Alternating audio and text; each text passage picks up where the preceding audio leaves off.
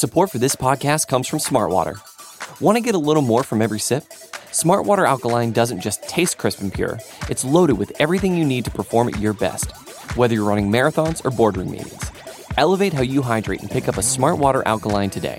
To learn more, visit drinksmartwater.com.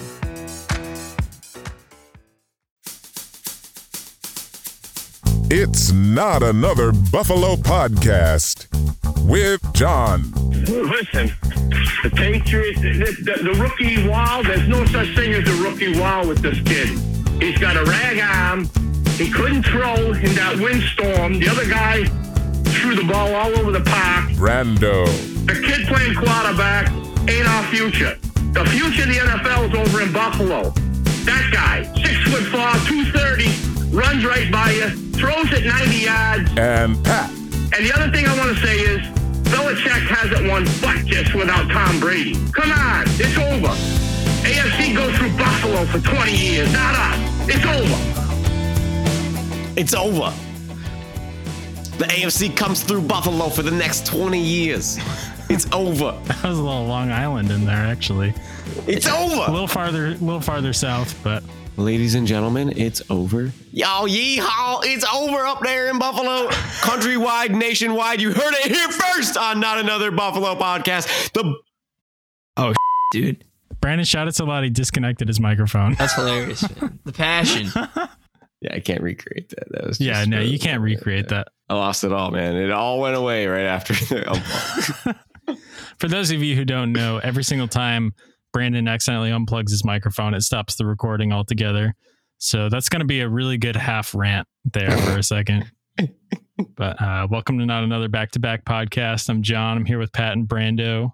And it's officially Patriots week again for the third time. Did you say back-to-back podcast?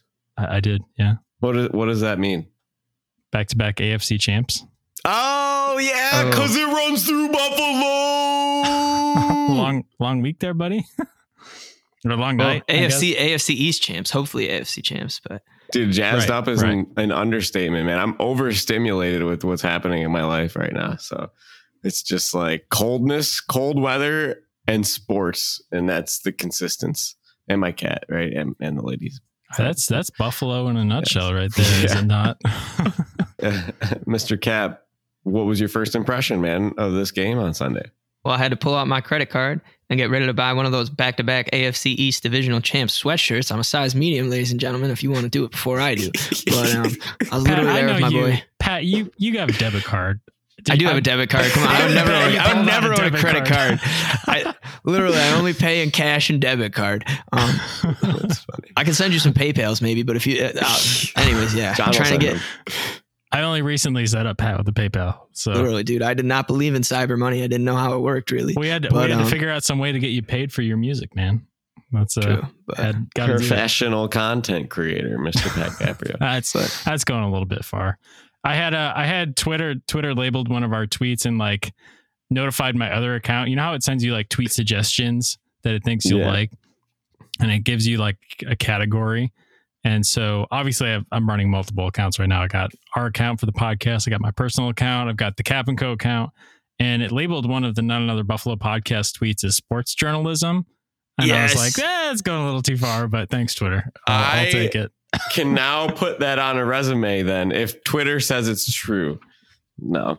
Are you kidding? Pat, the very first day we heard we were coming on Buffalo Rumblings, he like changed his work status on Facebook to working for Buffalo Rumblings. Yeah, I did it on LinkedIn, man. I did it on that's LinkedIn what I'm too. saying, Thumbs bro. up, You gotta, buddy. Thumbs up, yeah. Bro, you gotta be prepared, you know, if there's any other opportunity for me to just talk and potentially get handsomely compensated for it. You know, I'm always handsomely compensated for a handsome man, handsome voice. You were saying something about, what were you saying? I'm just gonna get the back-to-back sweatshirts, and my boy Bronx Randy also, he watched the game with me. He was very, very excited. But this is a great time of year. Steve Tasker, did you see the video he put out with Daryl Talley? Oh yeah, that was great. Quick Steve Tasker story. I'm at the stadium, right, and I'm watching him. And this guy next to me is just such a boomer, right? And he's like, Steve Tasker, there's no smoking in this stadium. If that was me smoking, they'd kick me out and arrest me. I can't even hit my vape. This is so stupid. Who let him in here? swear to God, dude, I'm not even kidding. It was like, well, an obnoxious amount of time. No one's answering him, right? He's standing there like by himself, waiting to go down the stairs, and he's just talking and talking. I'm like, dude, there's nowhere else that I would rather be than right here, right now, but not next to you. Like, I don't know. Hey, man, if you're a 10-time Pro Bowler, you can smoke in Highmark Stadium. Absolutely, man. You know, the stadium banned all tobacco products like 3 or 4 years ago. No, we used to just play the game at the stadium between my coworkers. Like, how many people are we going to catch using a tobacco product or a smoking product, whatever it may be? And no, the funniest one I ever have is just this guy's like in the trash can, like by the fence, and he's smoking a cig. I was like, dude, I'm like, you're in like a garbage can right now trying to smoke this, like leaning totally in so he's not caught. So Brando, give us some more, like, what was it like? What was it like at the stadium? And was the fourth quarter just kind of like a party, honestly? And like, what was it like after the game? It was really cold. Really cold. Like, I'm not even saying that to be like, what was it, like 18 pouty degrees, right? Like, I mean, yeah, but it was really windy outside of the stadium. In the stadium wasn't that bad. The first thing I said, like I said in our snaps, like in the lower bowl, there wasn't that much wind. You could see Josh could throw the ball, right? And it was cool to see that. Dawson Knox was out warming up in a cutoff. Like, he didn't care. But as soon as you stepped outside the concourse and you're outside walking, it got quite breezy. But it was pretty electric. They were loud. Fans were loud at the end. The sacks on Zach Wilson, everybody cheered, had a big roar. I mean, 8 sacks on him, 1 sack on, I believe it was Crowder, right? He went to throw the ball, and we got him behind the line. But each big play, there was a roar, and they just kind of kept getting louder and louder near the end of the game. And I know, I think Murph made the call. I heard the highlight back, but it was that last sack, and they're going to punt the ball back with like, I don't even know, maybe like 3 minutes to go out of their own end zone, right? Mm-hmm. At the end of the game. And I think the call Murph had was like, this will just about do it for the Bills AFC East Championship. And that punt was like really loud in the stadium as soon as they saw the punt team come on. And it was like, the Jets are conceding this game at this point. They're not going to try anymore. And we had it iced. And then it literally was plateauing and climax, plateau. Like, and it stayed at this like hum, this real loud buzz right through the end, and everybody went out for the handshakes. Did you see the one fan that jumped down? I did. Did you see the video of the guy trying to tackle him? Actually, yeah, he totally whiffed. It's like the hit stick that miss. I think I retweeted this with the Not Another Buffalo podcast account. Maybe that's how I saw it then. It might have been, yeah. But it's so crazy how he literally looks like he's running in slow motion, because you're so used to seeing like really fast athletic people on football fields. So when you see a normal person, you're like, is something wrong? Is this video in slow motion? Dude, it's like that same concept. Everybody thinks they can run a 4.5 40, a sub 5 second 40-yard dash. Yeah. And then you get out there and it's all set up. They did this for us at a staff party once. And I was like, I could break 5 easy. And I was like, everybody else is doing it. They're getting like 6, like these fast people that I thought I knew. And I was like, no way. I'm like, this is like, really? This is not that hard. And I went and did it. I got like 5.0, 5.0, 5.0 3 times in a row. And I literally threw up. I threw up next to the 40-yard dash time because I was like, I was so determined to break 5, and I was like, I thought I could do this, and I just threw up. Yeah. But people look like there's slow motion out there, and it gives you true appreciation to somebody like I don't know, even Edmonds is pretty fast, or Josh, like with his legs and Diggs on his brakes. Just the way that they can move on the field is, that's why they're paid what they're paid. So. Yeah. Oh, also just wanted to give a shout out to our giveaway winner, Andrew. He looked like he had a really good time at the game. So a lot his of good picture pictures. Was beautiful. Yeah. The picture was pretty, those were actually pretty good seats. Good job, Brando, for snagging those. But yeah. Do what I can. Thanks for listening, Andrew. And looked like he had a good time, but thanks for, it's always for a good time when they win. I'm sure he was loud. So that's all we asked for. Good. Hey, the fact that he stuck it out at all during those temperatures is just like, the people in that stadium were there for the love of the game, right? It was Andrew's. It was his first Bills game, actually, too. So, like, your wish came true, Brando. You wanted to send someone there for the first time. So that's exciting. Yes. I was excited. But I'm glad Andrew got to go and witness a Mount Rushmore moment for this franchise right now. Hopefully, hopefully it doesn't stay. Hopefully we got Super Bowl to hang up there. But like up to this point, home division title clinch at home. I said that twice because it's that important. You get to see the icons play. Steph Diggs, cha-ching, cha-ching. Josh Allen. People were hating on him. What do you think? What do you think of his performance? Honestly, I don't have that much of a problem with it. There was definitely some miscues and they had trouble. The offense had trouble going into the wind. I don't think it was because of the wind. It just happened to be those quarters. It seemed like, but it was massively worse into the wind. Like right. Statistically, yeah. Oh my gosh, it was night and day. But it just seemed like he wasn't on the same page as his receivers. Yeah, I don't know, because a lot of those option routes depend on reading the defense, and so if the quarterback and the receiver read the different defense differently. So without going back and intensely studying the film, I don't know if it was Josh who was off or the receiver who was off. But yeah, I'm not concerned about it. Still had, 200 some odd yards, 2 TDs. The stats weren't that great. He had like a 50% completion percentage, but yeah. The thing I thought was interesting is I think he was fired up right before this game. He knew that it was going to come down to his arm in the wind. If you saw some of those throws, dude, he had some gas on them. Oh yeah. When they're going off the fingertips of Cole or they're going off the hands of, I don't know, maybe Knox dropped one. Gabe Davis had a couple. Gabe Davis dropped one. Too, yeah. Gabe Davis had 3 receptions and 14 targets. Now, obviously, a lot of those were uncatchable, but I thought that was a crazy stat. Yeah, and he had that one drop for first down that I remember, and probably a couple others in there. But the only thing that I was like, my favorite takeaway from that game would have been what the Bills allowed all of 58 yards, right? Okay, total yards was 424 for the Bills to 53 for the Jets. Bills averaged 5.4 yards per play. Jets were 1.2. It was just abysmal. Five net yards passing. 5 net yards passing. That's nuts, right? Like for an NFL franchise to hold them to that and have the number 1 scoring defense and the number 1 yardage defense too after this game. And 0 Pro Bowlers. 0 Pro Bowlers, right? Like Snubbed. What? How? I don't care who you are. If you're a number 1 ranked team on that side of the ball in this day and age. Well, you know what I found interesting about this defense too is the fact that, like, I mean, for so much of the season, we talked about how this team really can't stop the run. And then honestly, there's not that many teams in the playoffs that really run the ball primarily. So it's interesting how that all kind of worked out too, in terms of, I mean, I would say like the Titans and the Patriots probably have the strongest rush attack, but it's interesting how that didn't even end up being something that was like a season ender, or like, you know what I mean? Like we thought it might be.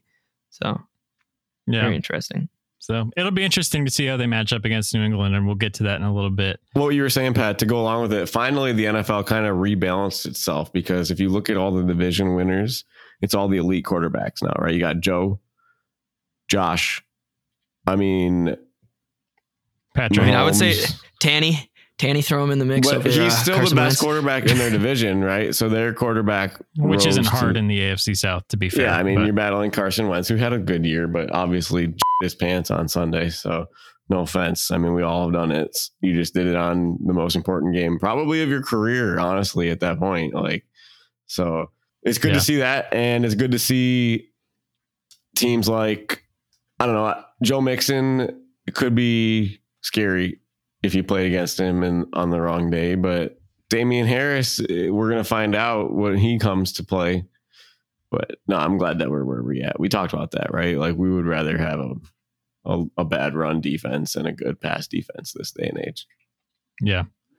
All right. So obviously we all know that it's New England coming to Buffalo this week. That game is scheduled for Saturday at 8:15 p.m. Eastern, and that's on CBS. So we're not getting Romo Nance because CBS has 2 games this weekend. So they're doing San Francisco at Dallas on Sunday. Really? Over New England and Buffalo? Yep. So we're getting, it's those Cowboys, dude. It's the Cowboys. And when the most handsome man in the NFL plays, But, yeah. So we're getting Ian Eagle and Charles Davis. Oh God. So somebody give me a prop bet on how far into the game they're going to show a shot of Charles Davis holding the football. Good question. No, I like Ian Eagle. He's good. I would call him Ian just to irk him. But that's what Brandon did on one of the earlier podcasts. Which is funny. He went on a whole rant about Ian Eagle. It's like Megan versus Megan. But anyways. Same thing. Yeah. So Buffalo opened as 4.5 point favorites. I'm not sure if that line will move. Honestly, I don't know what could move that line, except, barring injury or weather updates or anything like that. It might only move like a 0.5 point, but I think 4.5 points is fair for a team that's split. I mean, I think Buffalo clears that spread easily.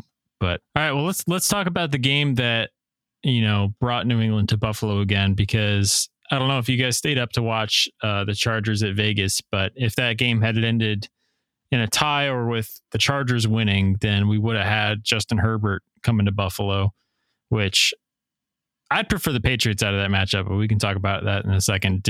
Pat, did you stay up to watch the end of that game? Did actually. It was crazy. What is strange. How Brian Flores woke up today and did not have a job, and Brandon Staley woke up today and did have a job is beyond me, dude. Watching the second half of that game, dude, this man went for it and did not get it. Gee, I mean, it was probably like 4.5 yards, but it was on like his own 21-yard line. Doug.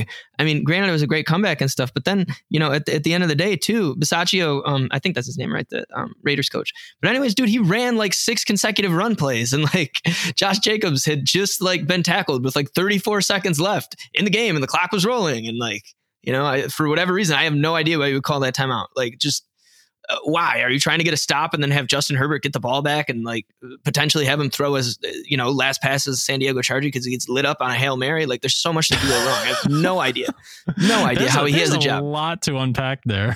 Yo, Pat, I think you find this interesting because I was talking about this. I read an article about why this would happen before the game, and they were talking about game theory and how the US and Soviet Union never had a nuclear war due to the simple theory. So they don't trust each other. Somebody's got the game theory is for them to win no matter what. It's that mindset of being there. And as soon as you lose the trust of somebody, which you are bred to never trust, like it'll never happen. And as soon as Brandon Staley called the timeout, it's like the prisoner's dilemma, dude. It's like, okay, are you going to snitch on your buddy or are you going to do jail time? Or, like, it's just this psychology behind it is so interesting to me because it's just like, was that the Wall Street Journal article?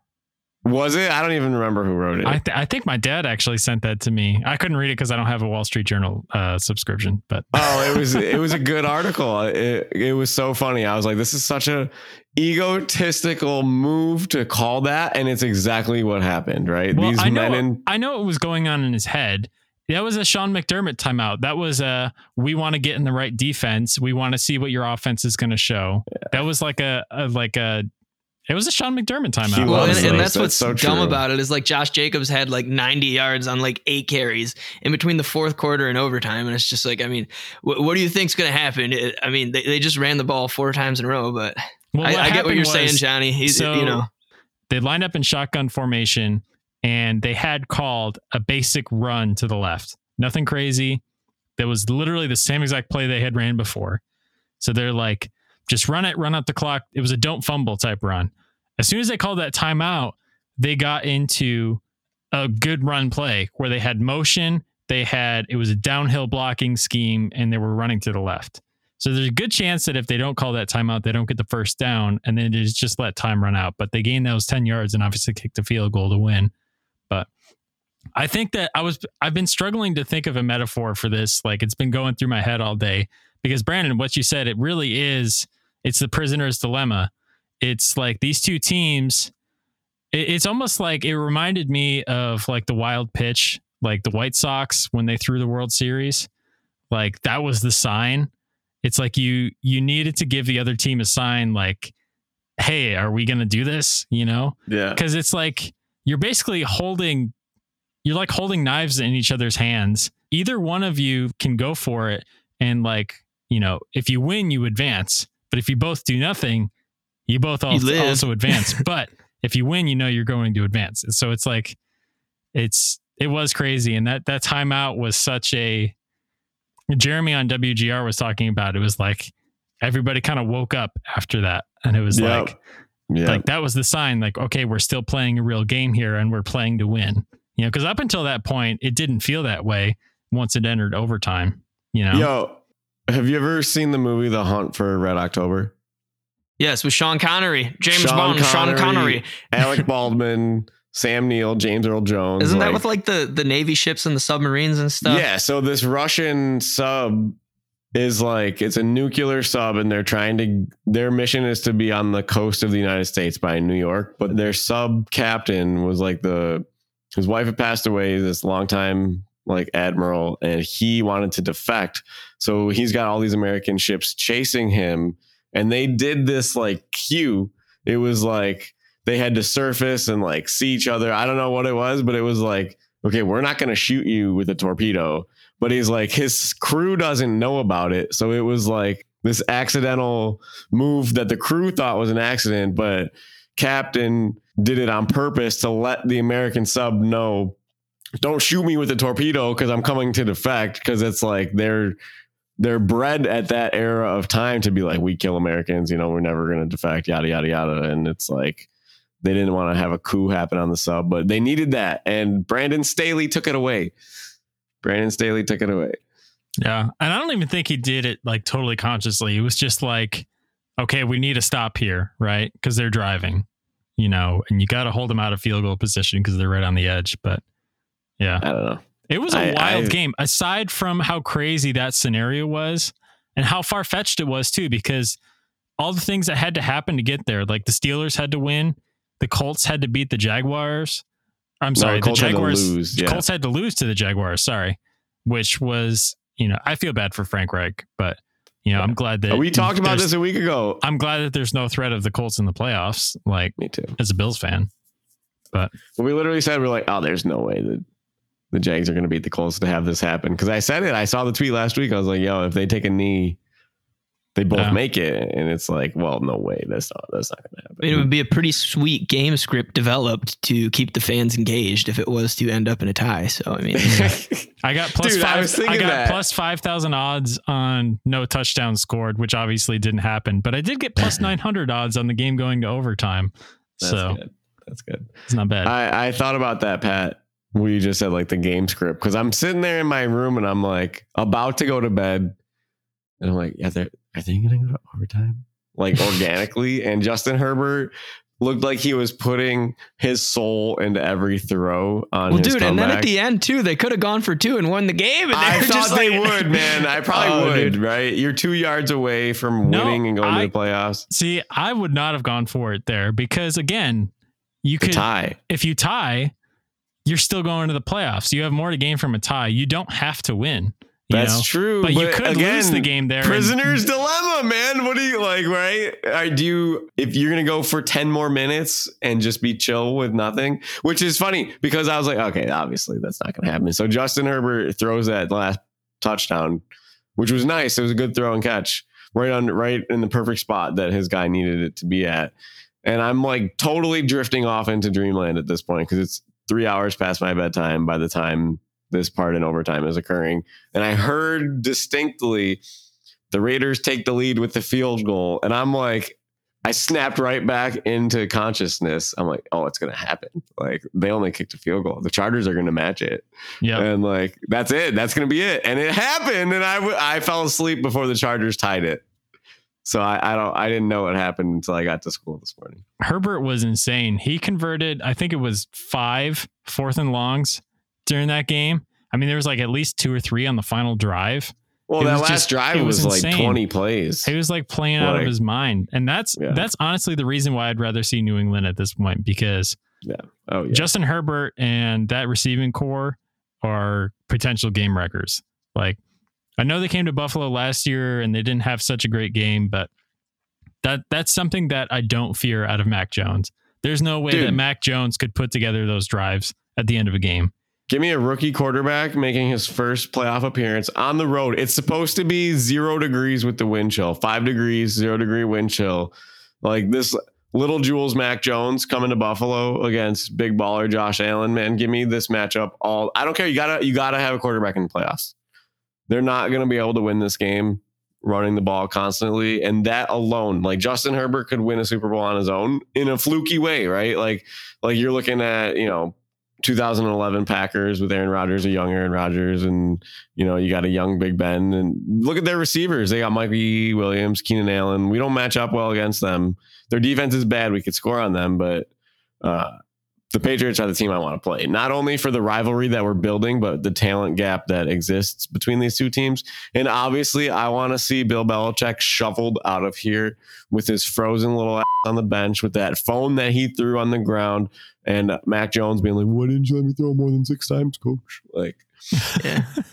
Or him frozen to Josh Allen as he was trying to hug him would be pretty sweet too. And then have to like take me with you. Yeah. All right. Well, we're going to get a break in here pretty quick, and we'll be right back with the Sabres update and more on the upcoming game this week. Brag on. He's got a rag on. Rag on. He's got a rag on. Rag on. Support for this podcast comes from Smart Water. Life moves pretty fast. Are you drinking water that can keep up? Smart Water Alkaline has everything you need to stay hydrated, no matter where your day takes you.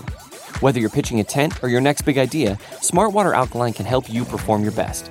It delivers a pure, crisp taste that makes it the perfect chaser after a big workout. Elevate how you hydrate and pick up a Smart Water Alkaline today. To learn more, visit drinksmartwater.com.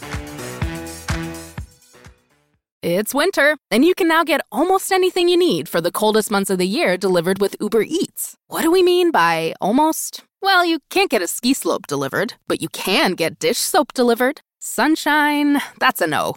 But a bottle of wine, that's a yes. A snow angel, sorry, no. But angel hair pasta, Uber Eats can definitely get you that. Get almost anything delivered with Uber Eats. Order now. Alcohol and select markets. Product availability may vary by region. See app for details. It's time for the weekly Sabres update.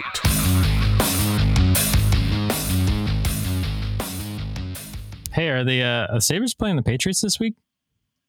No, they're not. This has been your weekly Sabres update.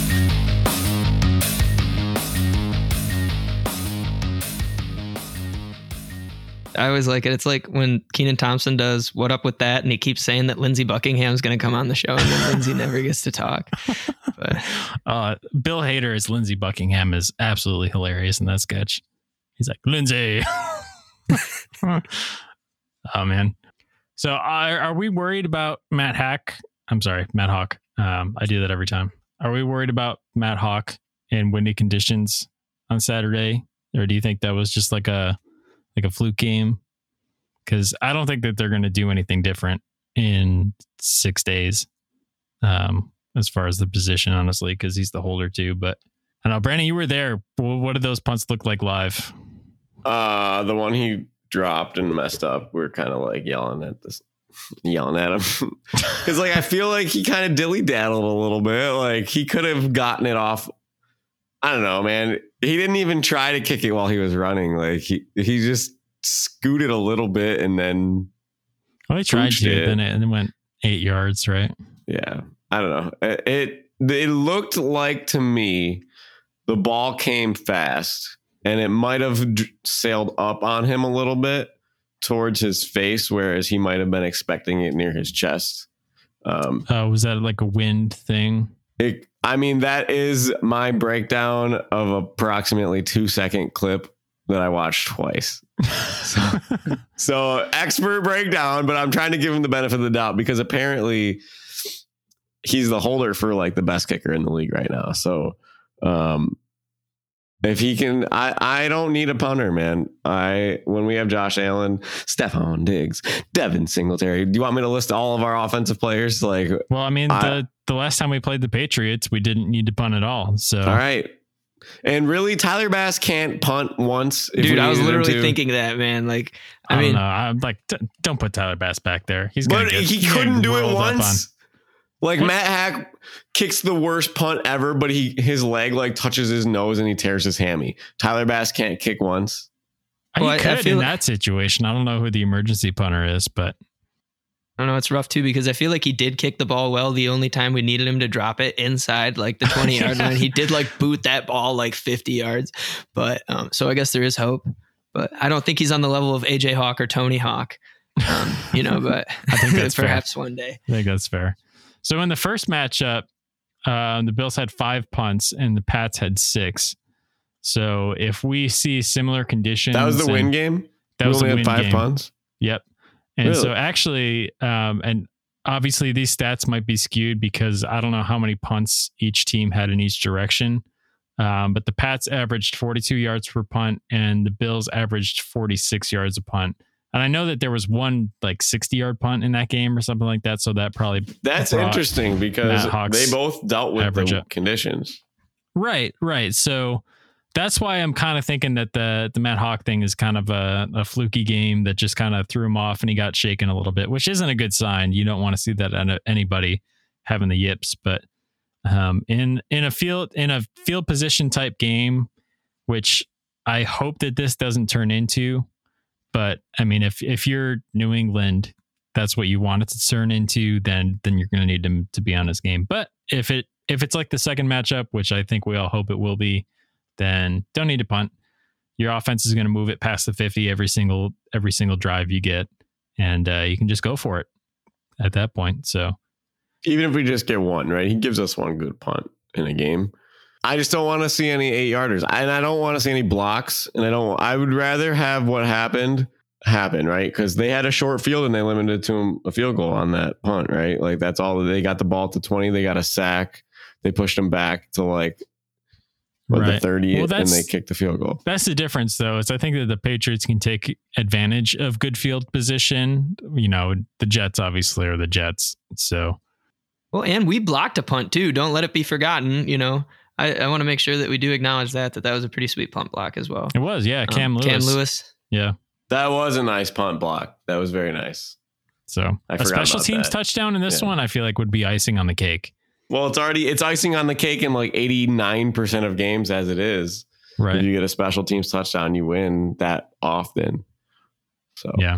I don't know. So some of the other keys to the game I think we're looking at, I mean, obviously, I feel like a boomer saying this, but you got to stop the run.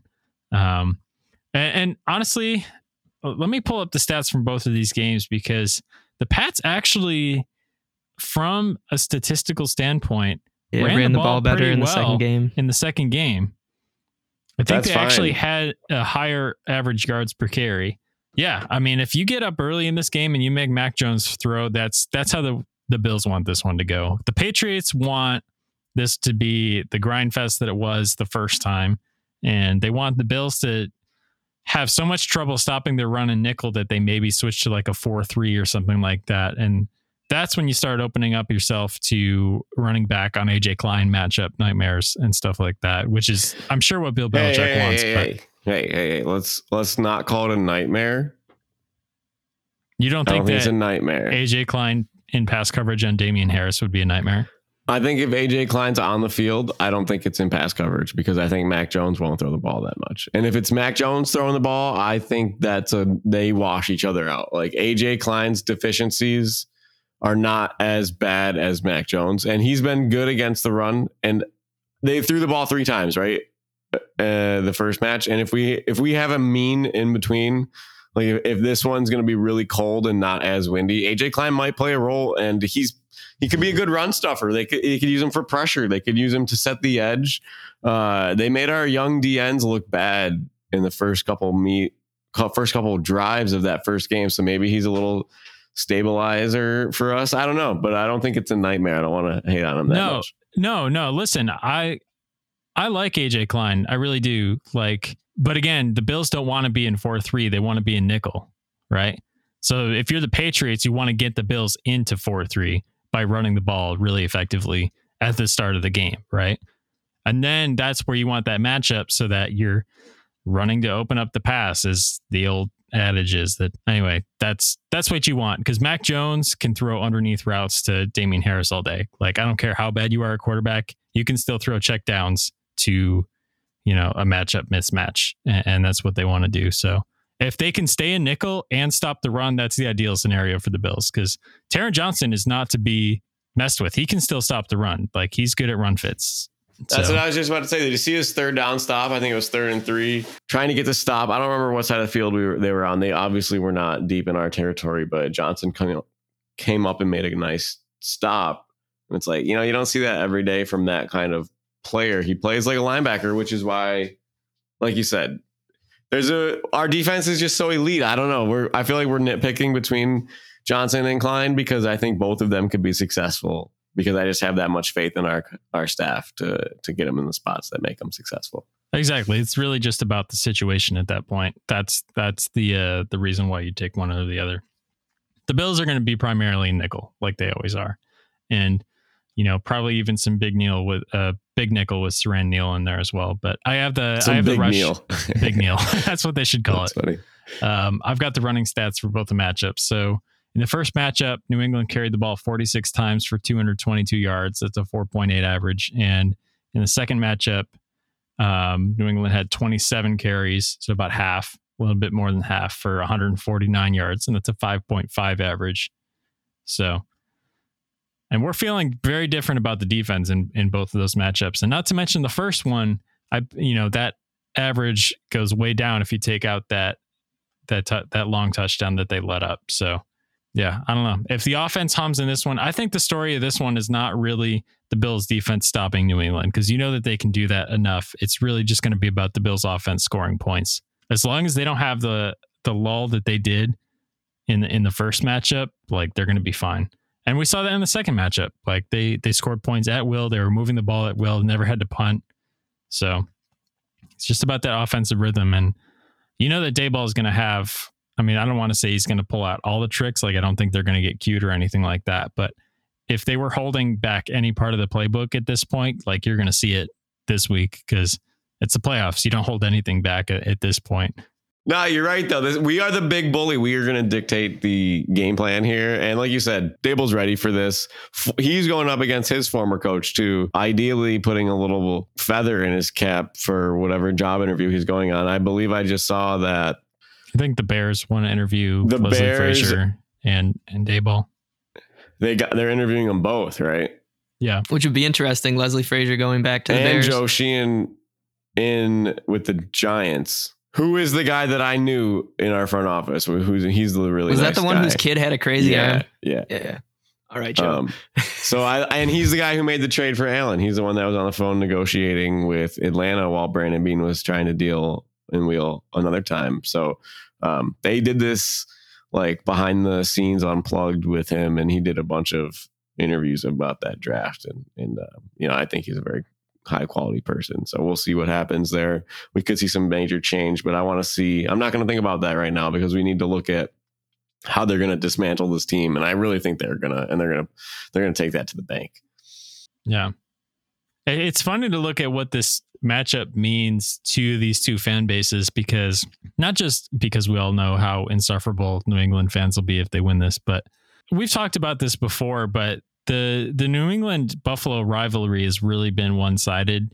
We think of them as our rivals, like, without question, but to them, we were just kind of a bump in the road twice a season for 20 years, honestly, like the entire time that Brady was there. So these two teams have never met in a playoff game in the Super Bowl era, which is kind of interesting. It's the only AFC team that Buffalo has not faced in the playoffs in the Super Bowl era. Which is weird, because haven't we played the Dolphins a bunch of times in the playoffs too? Yeah, Dolphins. Yep.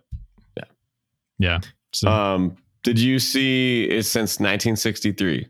Did you get the ESPN update? Yeah, it's pre-Super Bowl era. Yes. So really interesting. So 3 times this year, and honestly, we were talking about this before too, but both times we played the Patriots this year, it's been the biggest game of the year to that point, and this will be the 3rd time. So I think that's enough to ignite the rivalry. And if we win this one, Patriots fans are going to hate us. So I'm good with that. Bring it. How much does it mean to us, though? Honestly, like, after, how many times? We have the highlight clip in the intro. Like, how many times did I throw a remote at the TV watching Tom Brady dismantle the Bills? Twice a year, every single year. That's why we still remember a regular season victory in a year that the Bills didn't make the playoffs in 2011. with that. Yeah. That's a highlight game. And for a lot of franchises, that would just be another game, but we'll see, because I don't know. I'm sick of Pat. I really liked how you did it last time. And I don't know if this is like off track or not, but I would really love to have a hero of the streak and be able to reference games where we beat New England and it's not Fred Jackson diving down at the 1 yard line to run out the clock. Right. Like, right. Oh yeah. give me a new one. Like Jay Dilla would say, working on it. I don't want to be a bummer here, but do you guys want to know what the score was when, the Boston Patriots last played the Buffalo Bills? Well, like 9-2. Yeah, it looks like we lost here. What does it say? 28-6. Wow. So fingers crossed that it's not a repeat of that. But well, I hope that we don't have any of the same players playing. I'm sure some Boston radio station has correlated the stats from that game to somehow be relevant for this matchup. We smushed them last time we played them in the playoffs. We're gonna do it again. Yeah, pretty much. But hey, Pat, while you're putting your drought together, Brandon, what do you think about how many snaps Cole Beasley got versus Isaiah McKenzie and what the implication? Do you think that's so? He got about twice as many snaps as Isaiah McKenzie did. Do you think that that's going to be the trend this week as well? Honestly, their whole snap count for the receivers was interesting. And like you said, you already mentioned it about Davis getting the 14 receptions. There's a lot of plays where 14 targets. 14 targets, yeah. He was on the field. Knox was on the field. Singletary, where they did the single receiver set or two receivers, tight end, running back under I formation. But Beasley wasn't out there. And then there was times that McKenzie and Beasley were out there together. And then there was times that McKenzie was out there by himself. And McKenzie got a handoff from the backfield, which was like, finally, we've been begging for that. Like more and more, like just a regular old school handoff. But I think it's going to get closer. McKenzie's going to get more. Especially against New England. Bill Belichick doesn't really have anybody to mimic that skill set.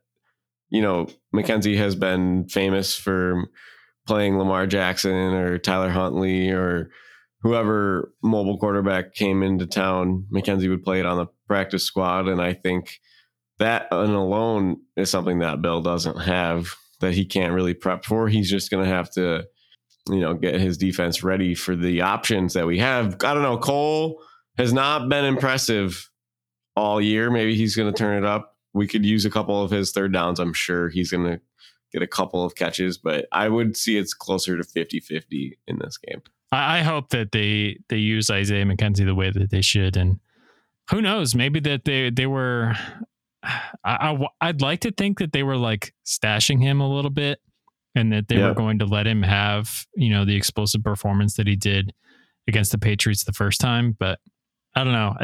They wouldn't have had him out there returning punts or kickoffs if they were trying to stash him or anything like that. So, and actually, I was looking at kick return statistics for these two matchups too, and I'll have to look. But Stevenson had a really good return yard average. This was probably the Patriots game was probably his best game. Return wise, I don't know. I think we'll see Micah Hyde back returning punts. Honestly, I think McDermott trusts him the most. And honestly, like, not that this is a sign of anything, but my stomach turns the least when Micah Hyde's back there. Like, I feel the most confident about Micah Hyde's ball handling skills, and Isaiah McKenzie did kind of muff that one a little bit. So I don't know if that has you guys worried or not, but. Well, I mean, I would prefer Isaiah over Marquez Stevenson, even though I think, both players possess skills. I just, like you said, I do feel my most comfortable when Micah Hyde's back there. And like, even when he was taking that ball off the bounce, man, all I could think about was that Miami Dolphins game where he took the onside kick, on some like crazy the play that he shouldn't have fielded it. Yeah. Yeah. Micah just can't get hurt. I need him out there. He runs that defense just as much as Tremaine and Jordan and Trey when they're out there. But he was saying he was having a really hard time high pointing the ball, like seeing it in the sky. I don't know if it was the way that it was swirling, but he said, he was like, the play was just let it bounce, man. He's like, I can't see that. He's like, there's no chance for me to catch it. And that's why they made the switch, because they thought he was better at fielding them off the grass than McKenzie was, based on what he said on his post-game conference, which I thought was interesting too. I mean, that's probably a good choice, honestly. That's hard to do, though. The footballs do not bounce normal, right? We all know that. Onside kicks are a thing for a reason. So you got to be able to have that skill set, which we're lucky that he does. But he also has the skill set that he just wrecks people. So I would rather have him use that all the time instead of this. But we'll see. Yeah. Well, I mean, I guess you can make the point too that if you're going to let him field punts, it's okay to do it in the playoffs because, you know, if you were having him return punts all season, I think that there'd be enough of a sample size where I think you could say that there's a significant risk. Not significant, but enough to notable, you know. If it's just for playoffs, like I think it'll be fine. You ready for the standout of the drought? I'm ready, boys and girls. Please remove your hats, lift your drink, and shut your trap as we salute this week's standout of the drought.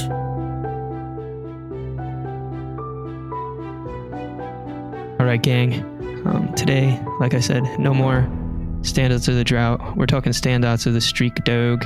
Okay, so today I want to talk about a Buffalo Bills player who, when coming here in 2018, made a huge impact. I mean, statistically, I would never say that he really had any great years. His highest total amount of sacks in a year was only 9. This player played his college football at Stanford University, played his first 2 years with American football icon, Mr. Andrew Luck. This player played defensive end, middle and outside linebacker. His measurables at the NFL draft way back in 2014, he ran a 40 and 4.86. As a senior in 2013, he was all Pac-12. This player was selected in the second round, 47th overall, in the 2014 draft. He went on to have 3 pretty good seasons for the Washington Redskins. He was on that team when they, basically ruined RG3's body by making him play hurt in a playoff game. Funnily enough, this player was able to come to the Buffalo Bills after being suspended for violating the league's policy on performance-enhancing drugs. Believe it or not, even though this player only played 3 years, I really have some very fond memories of this man in a Buffalo Bills uniform. I mean, his best year statistically was 2009, and he only had 5 sacks, but he will forever, in my mind, be 2 things. 1, the athletic doppelganger of Mr. Sean McDermott, and number 2, the guy who knocked out Lamar Jackson in that playoff game last year. You boys have any idea who it might be? He's not on the team right now. A lot of people hated on him on talk show radio. I'm trying to remember some of the backup linebackers from last year. Because you had me confused. He was really in his twilight years. Like 2018 was probably his best year as a Buffalo Bill, but 2018 and 2019. But he was played a lot opposite of Jerry. It's not Lorenzo, right? No, it's not Lorenzo because I couldn't. Who are you going to say there, Johnny? I thought I heard it come out of your mouth. No, it's not Lorenzo. No, it's not Lorenzo. But similar style player. He's the guy who can go back in your mind and think of that play where Lamar Jackson gets the intentional grounding almost in on the 1 yard line. I was watching it live. I remember this guy's face. I can't believe I can't remember. Has a very Irish last name. It's Trent Murphy. Trent Murphy, man. Dude. Wow, I forgot. If he didn't get caught juicing, he probably never would have been a Buffalo Bill, and Lamar Jackson might have had a Super Bowl. But you know what? Wow, the butterfly effect is real. The butterfly effect. Yeah. I was too caught up on linebacker. I obviously played linebacker and defensive end and stuff like that. But dude, I had no idea. You got me, buddy. And I'm like, I pride myself on this knowledge. A very average player, but I did enjoy his time. But he was on. Do you remember last year? He was like the cap crunch. People were like, "Do we cut him this year?" Which would have been last year. Do we cut him in 2020? Yeah. I mean, he played out all 3 years of his deal. The one game that made his check worth his paycheck was the Ravens game. He had a good playoffs for us, I thought. Yeah, he did. Definitely. He was the first spaghetti that they threw at the defensive line wall. Yeah, well, not the first one, but one of the most significant. Just throwing spaghetti at the wall to see what'll stick. At what age did you learn that you could throw spaghetti on the wall? and it was ripe. I don't know. I'm probably like 19 when I first heard that phrase. I did it at Sam's house the other day, and you threw spaghetti? Was no, it? This is not. No, this is not weird to do that. My roommate and I would probably, we'd be weirded out. It was one noodle, man. Was there sauce on it though? Was there sauce on it, or was it like just out of the pan? No, it was straight out of the pan. Okay, well, there's no sauce on your wall, I guess, but still, I mean, what, to prove a point, like one of those like sticky hands you get in a vending machine. Is it done? It's exactly what it is. And she looked at me like I was Frankenstein, and I'm like, "Do you never do this?" She's like, "Okay, did you throw the spaghetti out? You just don't do it. It came off the wall. Did you throw it? You got to eat it, dude. You got to eat it. Well, actually, it's funny because they're long. They're very much like strings. And we have 2 cats in the house, right? And one of them is very large. So she wanted it. So I was like, we were playing. I was having her chase the noodle, and then she ate some of the noodle, and then I gave it to the cat. So Jeez. I did not eat the one that I threw on the wall, but the cats did. But no, I guess you two just prove her right by the reaction that you gave me. Wow. I feel like if anybody here has actually done that, I mean, I live by myself, so I'm not judged by anybody. Tweet us your picture of spaghetti on the wall, please. We would like to see your spaghetti on wall pics. You want your noodles with a side of drywall and lead paint? Dude, you don't eat it. You don't serve that one. You just do one just to make sure. Bro, but that would be like a great like Home Depot paint commercial. Yeah. That would be spaghetti good. Sticks. So is this paint. Smear free, life proof, spaghetti proof. But I'm pretty sure people throw spaghetti on the wall in Home Depot commercials to show how easily the paint can be washed. I feel like that is, maybe it's a Lowe's commercial. I don't know, but you're not too far off that. Wow. I'm like kind of shook right now. I can't believe you guys said that. I would have eaten it just to see how my wall tasted. But see, when you first said it, I was imagining you like picking up an entire like handful of spaghetti covered in sauce. Maybe you're just talking a single string, just like right? a meatball in there too, and just chucking that at the wall. Like, I don't waste food like that. Your landlords must be nice. Yo, she's a sweetheart, except I just had to drop her rent check off because she doesn't take Venmo. And to get a checkbook costs like $60 from my bank. And bro, they're supposed to give that to you for free, man. Didn't you get one like when you had your first communion or whatever? Probably like 20 years ago. True. I don't know where mine is. I couldn't write a check either. 7 full checkbooks that I got for free when I opened an account, and I'm never going to need a checkbook ever again. It's the only expense, and it's stupid. So I pay my rent, and I have to drop it off. Remember, I'm not complaining. She's great. The place is not bad. You know who sells money orders the cheapest ever? Western Union? Walmart, right? No, they charge like $5 or like $10, depending on what you get it for. But you know who does it at the same price every time? Who? BJ's? $1.95. The great 24-hour 7-Eleven, baby. Dude, that's why there were mad people in 7-Eleven. That makes so much sense. I go to 7-Eleven, I use the ATM, I get the cash, but they only do up to $500, so I have to get 2. So I have to get 2 money orders. Reese's Pieces, small. So, no, you can't. Yeah, well, yeah. But they just do it. It's like $2, and so it makes my rent $4 more. Then I have to drive it and drop it off. Like I said, this is an educational podcast. I know everybody wanted to know that, right? But you can't go to 7-Eleven and not get a delicious snack, dude. Like it's just, obviously, they just lure you in with the cheap prices. The new thing I've been buying, I don't know if anybody here has ever had them, but they're the healthy donuts that they used to serve in schools. They're like the protein donut. They get like 6 grams of protein, but they got a little sugar. They sell them at 7-Eleven. Really? And then I buy the strawberry banana naked smoothies. So I got 2 smoothies and 2 donuts. And the lady looks at me and she's like, "Wait, you got lunch and dinner here?" And I was like, "Well, dinner and breakfast." She's like, nice. And it's such a mystery why you have indigestion problems. Dude, it's not unhealthy. Those donuts are good for you. And those smoothies just, I drink like half of them. The straw nana is pretty good, but you go with Blue Machine at all or Green Machine? Never. I don't. I'm already adventuring out of my comfort zone. Bro, I'm telling you, Blue Machine, next time you go to get a naked smoothie, Blue Machine will blow your mind, bro. I'm telling you. I'll try it. So good. All right. Well, I think on Friday, we're going to have a good episode because we'll do some wild card Brando's bets and wild card picks. So we still got 6 games on the docket, which is good. It won't go down in number until the week after that. Nice. But we had an interesting week. I don't want to spoil anything about the scoreboard, but I was pretty excited. Yeah. Brando's bets hit. in the first half. So yeah, it did. So that was pretty good. Yeah. Everybody I work with, they see me cheering like Devin Singletary's run on that first play. I'm like, go, because I had Singletary's rushing prop. I had Diggs' rushing prop. And I'm just like, they're all like, how many catches he's got? He's got 4. He's got 4. No, that's 5. Oh, Brandon, he got another one. Yes, he does. Like, hey, let's go. I was so mad because a lot of these apps won't let you parlay weird parts of the game sometimes, and it just says like some of your picks can't be parlayed. I tried to parlay Devin Single 2+ TDs with the Diggs props that we had, and it wouldn't let me do it. That probably would have been like paid out nice. Yeah, that would have been like plus 800 odds or something like that. But I was able to get them where it was they're each on a touchdown.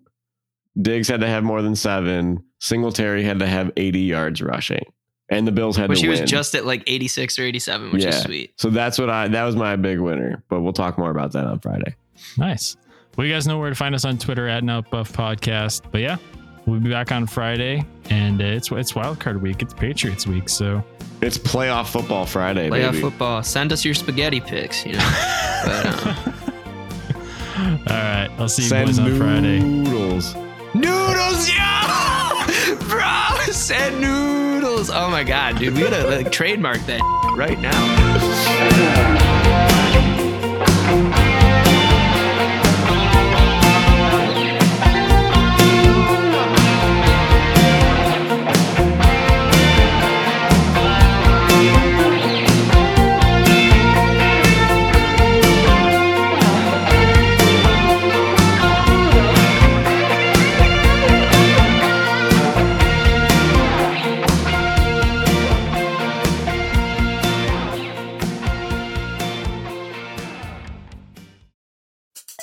Support for this podcast comes from Smartwater.